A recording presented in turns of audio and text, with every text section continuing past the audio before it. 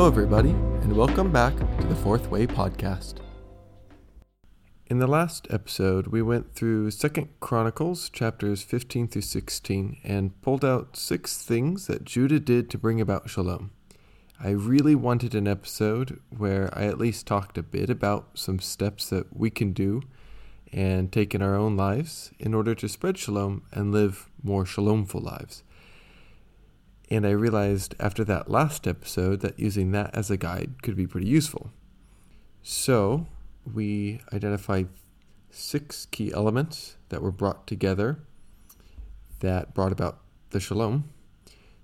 Listening to the prophets, or to a prophet, I suppose, but for us, listening to prophets, putting away idols, restoring proper worship, inclusion, including other people into this project of peace, emphasize a commitment from the heart, like a real true commitment to God, and to democratize leadership.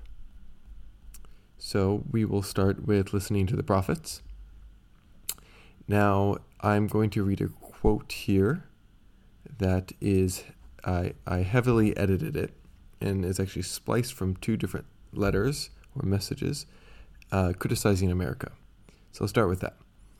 The British handed over Palestine with America's help and support to the Jews who have occupied it for more than 50 years, years overflowing with oppression, tyranny, crimes, killing, expulsion, destruction, and devastation.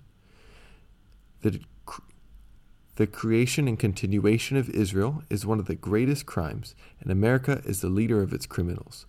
Under America's supervision, consent, and orders, the governments of many countries which act as America's agents attack the Middle Eastern people on a daily basis.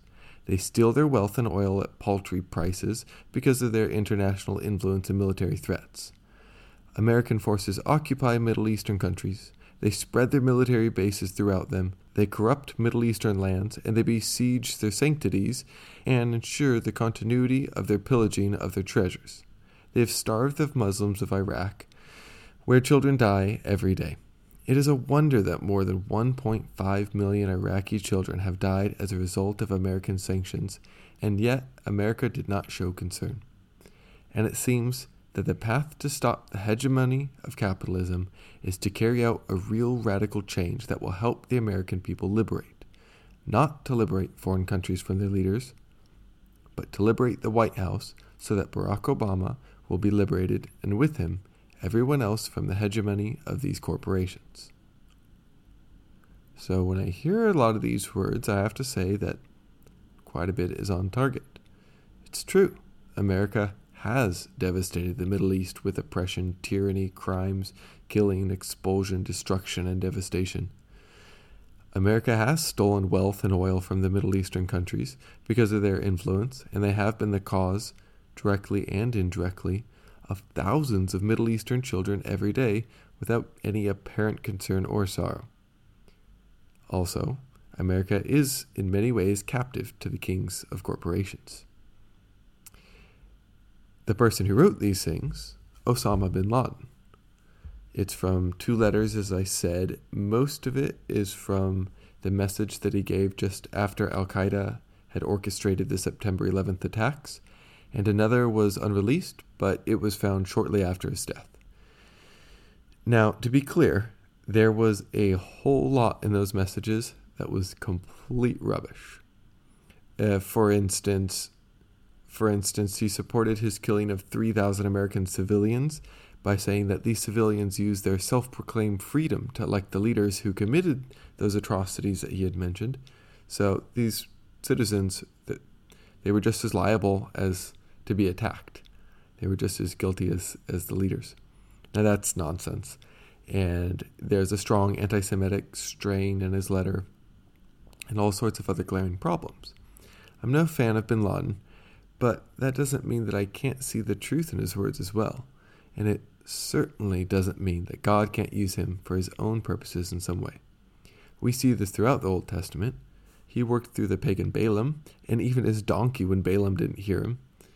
Yahweh uses enemy nations, pagan and well known for their atrocities they committed, to punish and ultimately bring some sense into Israel. I'm not suggesting God commanded Al-Qaeda to attack the World Trade Center. He didn't. But suppose we had heeded some of what our enemy had told us. What if we hadn't immediately rejected all criticism because of the pain we felt because of him? What if we had critically sifted through his message and searched ourselves to make sure it actually was nothing more than the delusions of an evil man who hates America, rather than just assuming that? What if we were truly curious about what led to such a deep hatred? What would have happened had we recognized the horrors that were being brought about by our policies and made appropriate changes? While it's impossible to say exactly what would have happened had we done any of those things, we do know what did happen following our reaction. Instead of humbly listening to an enemy's criticism, we gave him the middle finger, we cursed him, not under our breath, but as loud as we could and wherever we would be heard. And the result? Our government took advantage of our blind hatred, attacked a different country, which resulted in an 8-year war, which reignited a few years later, and that cost about $1.7 trillion, over 60,000 soldier deaths, and over 100,000 civilian deaths. It led to large amounts of oil being spilled, massive amounts of carbon emissions being released into the air, and some of that spilled oil went to bodies of water, which killed thousands of animals. And it also led to radioactive contamination of the soil, which has rendered huge amounts of farmland barren. In addition to killing countless animals and destroying their habitats, the war has also brought over 45 species of plants to extinction. Perhaps we should have paid closer attention to his message after all. Not given in, not praised him, but changed our path so his criticisms failed to be true, rather than blindfolding ourselves and leading even farther into those sins. Set in our rage, wars raged, death counts rose, and the earth spat us out. Knowing who is a true prophet and what are true messages from God is, albeit tricky, and I would in no way consider Osama bin Laden a true prophet. But if a prophetic word is worth listening to, then it's addressing our lives with criticism. Otherwise, what's the point? It's just preaching to the choir at that point. Few rulers in the Old Testament would have recognized the prophets as anything other than enemies of some sort. While enemies are more likely to give an unfair bias against you, they are also more likely to tell you your flaws than a friend is, and for that reason they can be very important. None of us are living in or perpetuating perfect states of shalom, which means all of us live lifestyles which need to be adjusted. We must always be on the lookout for these areas we need improvement in, places where we need to change. Even Osama bin Laden could have helped us had we heeded his message.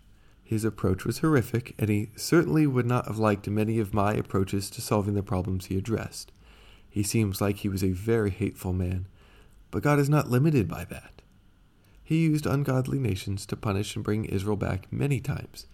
If he can speak through a donkey to a diviner who is trying to curse Israel, then I'd say we'd better not limit from whom God can speak to us. Had we listened to his message despite his hatred, we could have worked to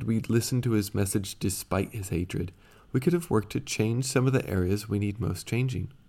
By ignoring him, we were led even farther away from shalom. More likely than foreign terrorists, though, we will hear prophets in more friendly spheres, though we should still expect them to make us feel uncomfortable.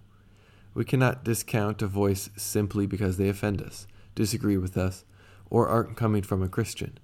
Once again, the message is probably not worth much if it doesn't make us squirm. One more recent example is the Black Lives Matter movement. It has been such a great prophetic voice. It's painful because it requires very difficult change and requires many of us to recognize that we are more responsible for forces which continue to subject others to racism than we'd really like to know about. I know of criticisms of Black Lives Matter, of there being a terrorist group, being against traditional family, being pagan and anti-Christian. If you feel you should not join in them, then don't. Personally, I don't associate myself too closely with any movement. But I don't completely write off their messages either. We need to be willing and even eager to hear difficult things directed at us so we can change to become better. We need to assess things critically and should not associate too lightly with any organization. But we also need to listen and critically evaluate our stances as well as be willing to make the necessary changes that we all need to make. When we read about prophets in the Bible, it's so easy to scoff at the leaders for not following their message. We should be careful not to throw the first stone, though. Listening to a critical voice is difficult, and it's easy to justify not doing so. It will probably set you against the grain of those around you. As we see in 2 Chronicles and all throughout the Bible, though, God very often speaks through prophets, and our shalom is often dependent first on our heeding their advice. All right, number 2, putting away idols. In order to do this, we will need deep and continual reflection of ourselves. Advice in this regard can be found in huge amounts of Christian literature in all denominations. The tricky part, though, isn't just overcoming these idols, but recognizing which idols we worship. I am going to mention 2 classic devotions that are ancient, but largely forgotten and even scoffed at, especially within Protestantism. The first is fasting. Fasting is a good way to both discover and work on overcoming your idols. I fast once a week as a reminder of my values. It helps me to depend less on material comfort and rely more on God. This is good broadly speaking, but also loosens chains of materialism in my life in specific ways. As I deny my body comfort and replace it with commitment and prayer, I discover areas of my life that have taken captive that I never noticed before. Additionally, through this fasting, I've already begun work on breaking free from that captivity. Breaking that captivity, of course, does not come about through hard work, but through God's grace, which I'm able to turn towards now that I've recognized where it is that I'm not relying on Him. In fact, I'd say one of my biggest idols is comfort itself, and fasting is a direct action against obeying that master in order to obey the master. Sabbath is another practice largely lost that I've found beneficial in breaking free from idols, certainly in my own life. I am very goal and task oriented. I definitely keep myself busy. For the past 6 or 7 months or so, though, I have been observing a Sabbath. I do absolutely none of my projects on that day. It really pains me at times because I lose an entire day of work, and I refuse to work any harder on other days to make up for this lost day, or to fret about any project on my Sabbath, or really give it any mind space at all. Pops into my mind, sometimes a little bit of an anxiety goes in, what about this? I could be getting farther here, and I just push it aside. It's Sabbath, that's not what I'm doing today. And at first I sort of dreaded Sabbath because I felt like I was falling behind and wasting my time. But I rather enjoy it now, and I'm coming to look forward to it more and more. Now, I want to be clear that my Sabbath days are not quiet days spent in solitude and reading scriptures and praying. I spend them with my wife and 3 young children. They're wild. They are hectic often. But because I have set aside physically and mentally all my other tasks, I'm able to focus 100% on them. This helps me keep my priorities straight throughout the week too, because now I've intentionally made my schedule inefficient, which has allowed me to stop being so productive focused all the time. This was a huge idol to me in several ways, and it kept me from engaging fully with people. It increased my anxiety, kept me constantly distracted. And since beginning this Sabbath practice, I have felt the opposite of all those things. I enjoy being with people so much more. I listen more. I think I can help them more, and my anxiety is dissipating. Number 3, restoration of proper worship. This section will be a bit sparse. This isn't for lack of importance, but of experience. Experience on my own part and my knowledge of other people's experiences. So I don't want to talk too much about it. I don't want to speak beyond my ability to do so. My experiences of corporate worship, though, has been relatively bland. I don't say this too sharply, but it has largely felt like a bunch of individuals worshiping separately together, if that makes any sense, rather than as one united body. But let's take a look real quickly here at the liturgy in some of the very early church. This is from the DDK, which was written in the 2nd century. It's one of the very earliest Christian writings that we have, actually. Each Lord's Day of the Lord, once you are gathered together, break bread and do the Eucharist, having first confessed your faults, so that your sacrifice may be pure. And having any quarrel with another, let that one not gather with you until they are reconciled, so that your sacrifice may not be defiled. Reconciliation was a prerequisite for participating in the Eucharist, which was the heart of their worship. This, of course, comes from Jesus himself, when he says things like, so if you are offering your gift at the altar and there remember that your brother has something against you, leave your gift there before the altar and go. First be reconciled to your brother and then come and offer your gift. And, of course, in the Lord's Prayer, forgive us our debts as we have forgiven others. Yet so many of us go into worship services without knowing the names of almost any of the others in the pews. We often have negative views of others and sometimes active disputes going on.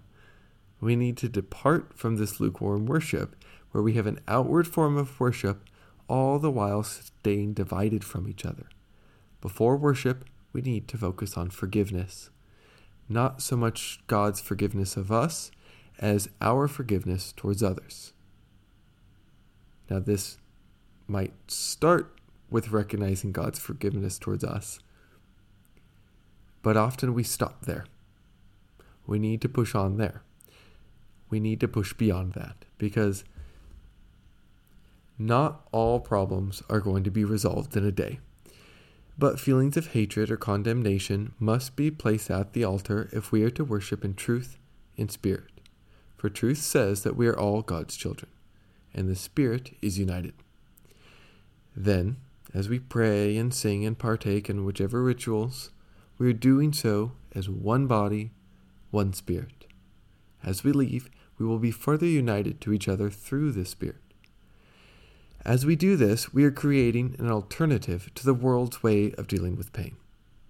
Others can find refuge here as we serve as hubs of healing and forgiveness. But as we reorient ourselves toward God, we need to recognize that this must entail reorienting ourselves away from empire. In the preface to a book called Liturgies from Below, Sudipta Singh writes, "Worshipping God is itself an act of rebellion, as empire demands to be worshipped alone." How many of our worship services feel like this, though? As we open our arms and worship, we need to be aware that we are worshiping the God of Exodus. He opposes empires and sets people free. We will stand against the oppression and solitude given by the world and offer one of acceptance, forgiveness, and community. Okay, the next element here, inclusion. I have a few things I'd like to mention here for inclusion. Most are related to loving the enemy.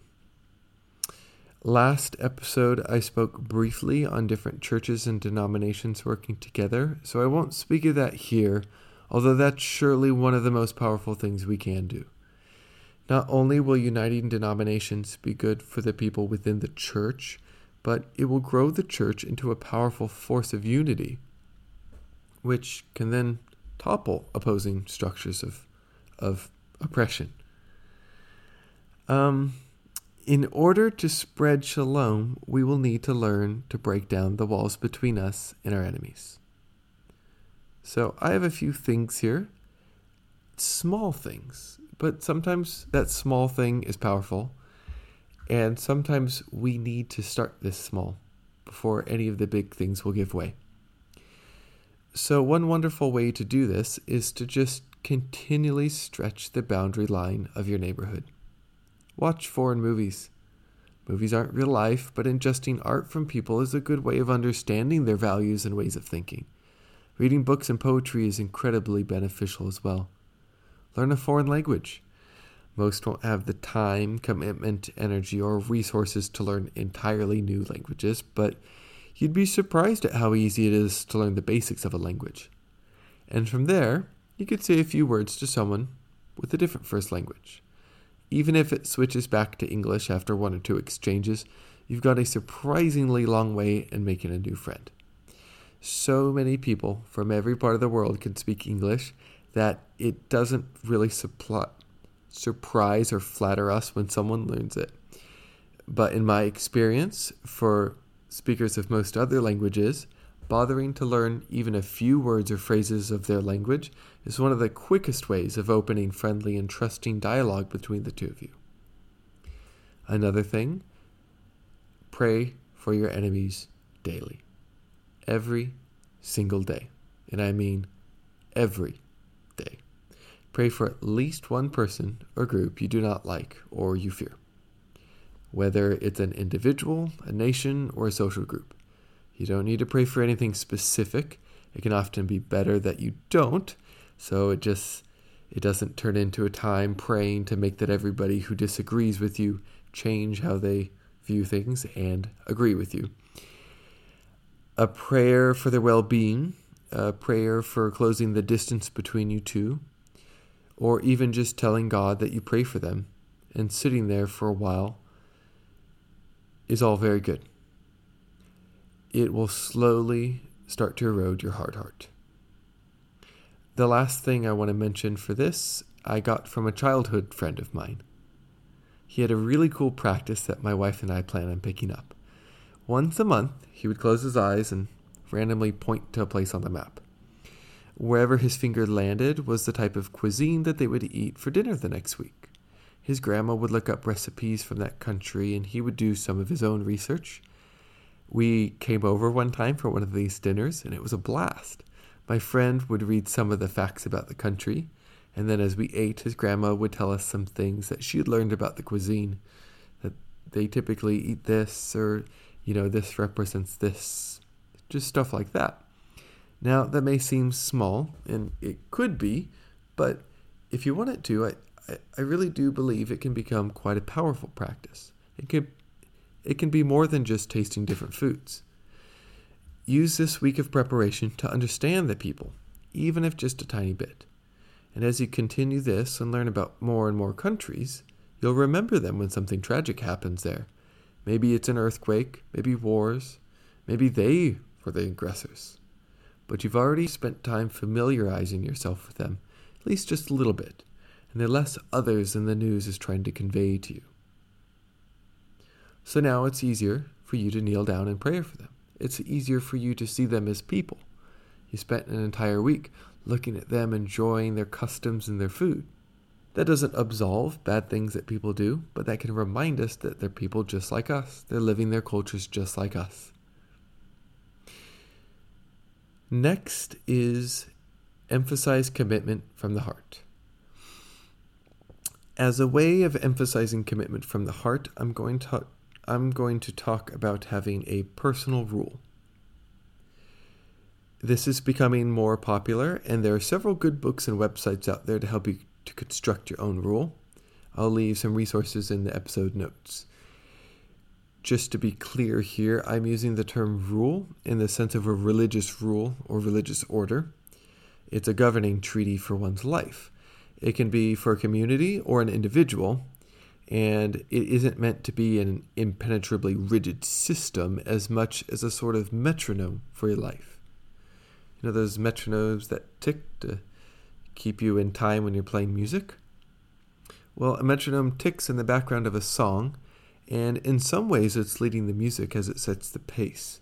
But there's also freedom within these ticks.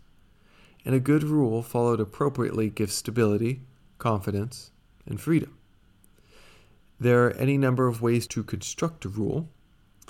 One way is to look through another established rule and adapt that. The rule of St. Benedict is a wonderful example, though admittedly reading through a book which helps explain some of it can be beneficial for the first read.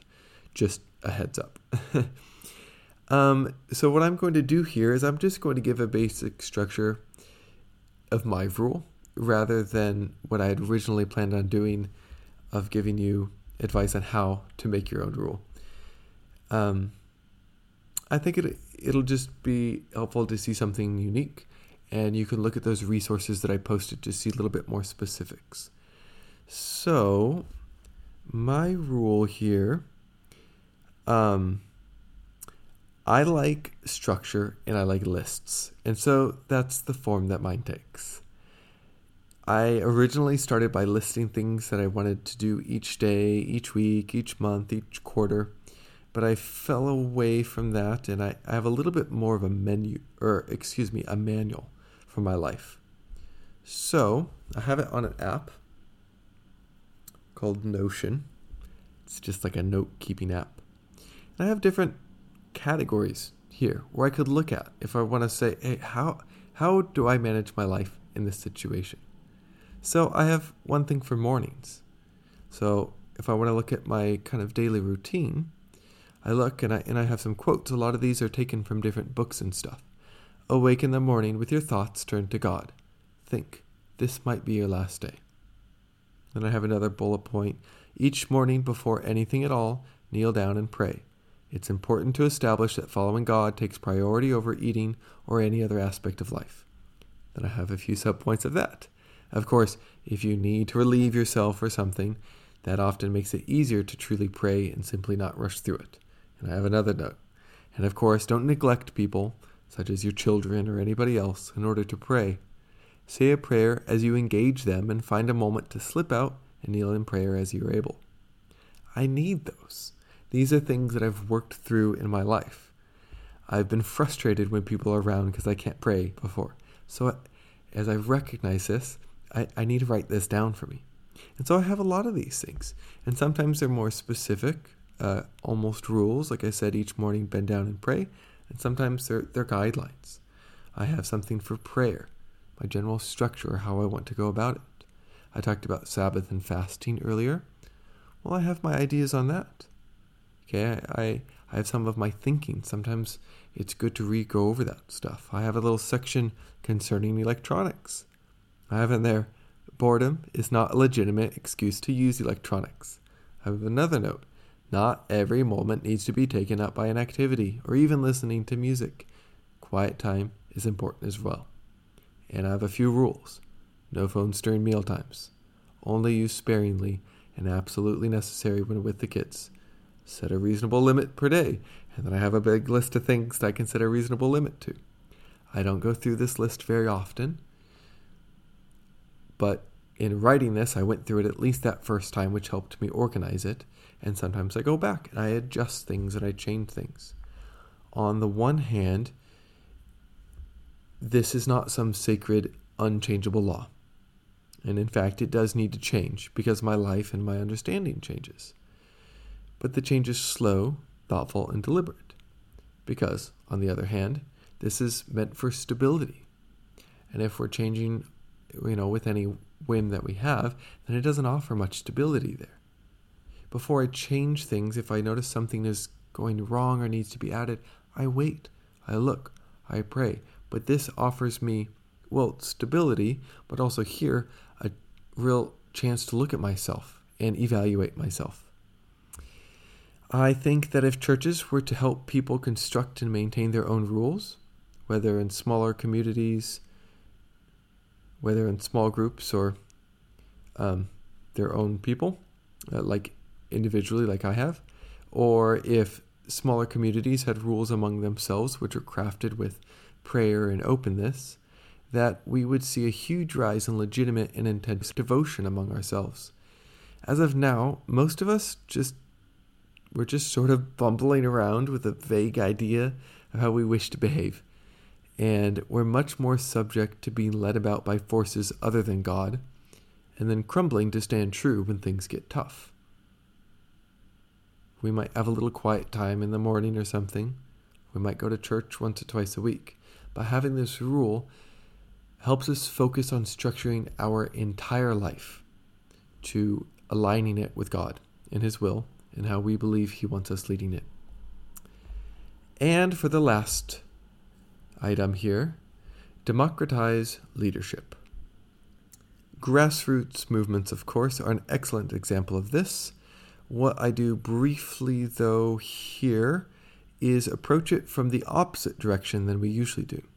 We hear stuff like this and think, yeah, I'll get a voice instead of just being blindly led by some bossy leader. But if you're listening to this, then chances are that you'll more likely be in the place of a leader than you realize. And it's you who will need to slow down and listen and compromise. So let's take an example we discussed last episode about churches helping each other. If a certain church, which is well practiced in helping a certain poor community, reaches out to another church, which has never done that sort of thing, it would be tempting for Church A to simply make all the rules and tell Church B everything that needs to be done and how it is to be done. Surely Church A should have a strong and respected voice in this situation, but they also need to step aside and listen to the other church that they're helping. Church B has a lot to offer as well.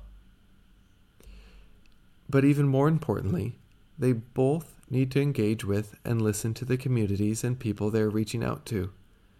Rather than being the saviors who come and rescue those needy people from their plight, we need to involve them in the conversation and work.